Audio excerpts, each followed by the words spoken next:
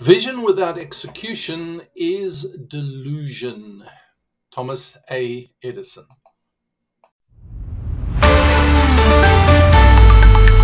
Welcome to the Leadership Boost. Leadership Boost. Boosting your leadership into high performance with your host, Sean Smith. Updating you with the points and principles to sharpen your skill so you can make a difference and have an impact in whatever leadership role you find yourself in right now. Forget the fluff and get the stuff with Sean.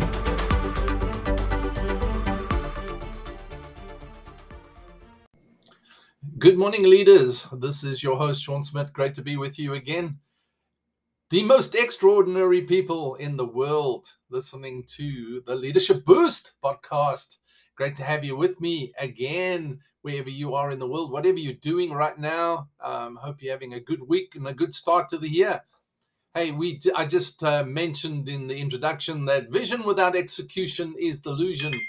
Thomas Edison. In fact, this morning I saw a post. Well, actually, I posted it, and just a picture or whatever they call it, a post. Yeah. So it's people join because of great vision. People leave because of poor leadership. That is, we need to understand is that we onboard people. People gravitate because there is vision. But not just the vision in a leader's mind. There's clarity of that vision. There's communication of that vision. But then they leave because of poor leadership. And of course, poor leadership is not being able to clarify and communicate that vision, that purpose, that, the why, the what, and the how. You've got to be able to communicate that. You've got to have clarity on that and communicate that, so that people are actually engaged in where you as an entity is going,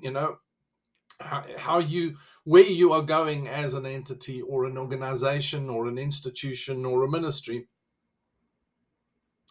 It's very important that you know what your vision is and that you can communicate that vision because you have clarity on that vision, and not just vision, your purpose, which is your why, your what, what are the initiatives, the priorities, the stepping stones. You've got clarity on what you're working with. I've seen how people actually either leave or they are forced to leave because of poor leadership, and that begins to build a reputation, for you as a company within your brand, or your institution, your organization, your department, that there is no clarity. And the clearer you are on who you are, why you are, what you are, and how you are, is basically gets people excited and passionate about being part of what you are, and joining that and committing to that. Everything else can work around that.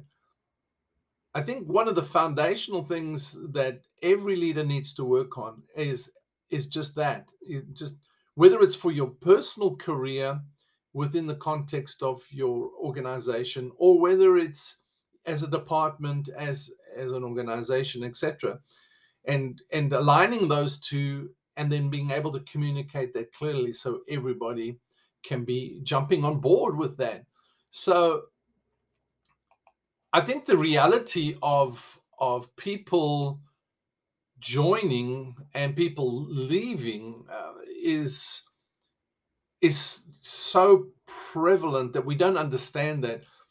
We're watching this huge, big resignation, and I wonder how much of that is because of poor leadership. Not just poor management, but poor leadership. Management being able to work with and make best use of resources, but leadership being people, how you work with people, how you engage people, how you influence people, how you impact those around you. And every single leader can. In fact, we're watching right now on a world stage level is how leaders are failing in this area, and people are leaving support because they don't believe, they don't see leadership. There has to be leadership, and we kind of, when we lose our leadership, we resort to other means, which is manipulation. We resort to control. We resort to uh, you know intimidation, other means to actually get people then to stay or be committed or to follow. And that never lasts long. That is going to end badly. So today I just want to encourage you, is that I know you're here, so you're getting that, but let's not just try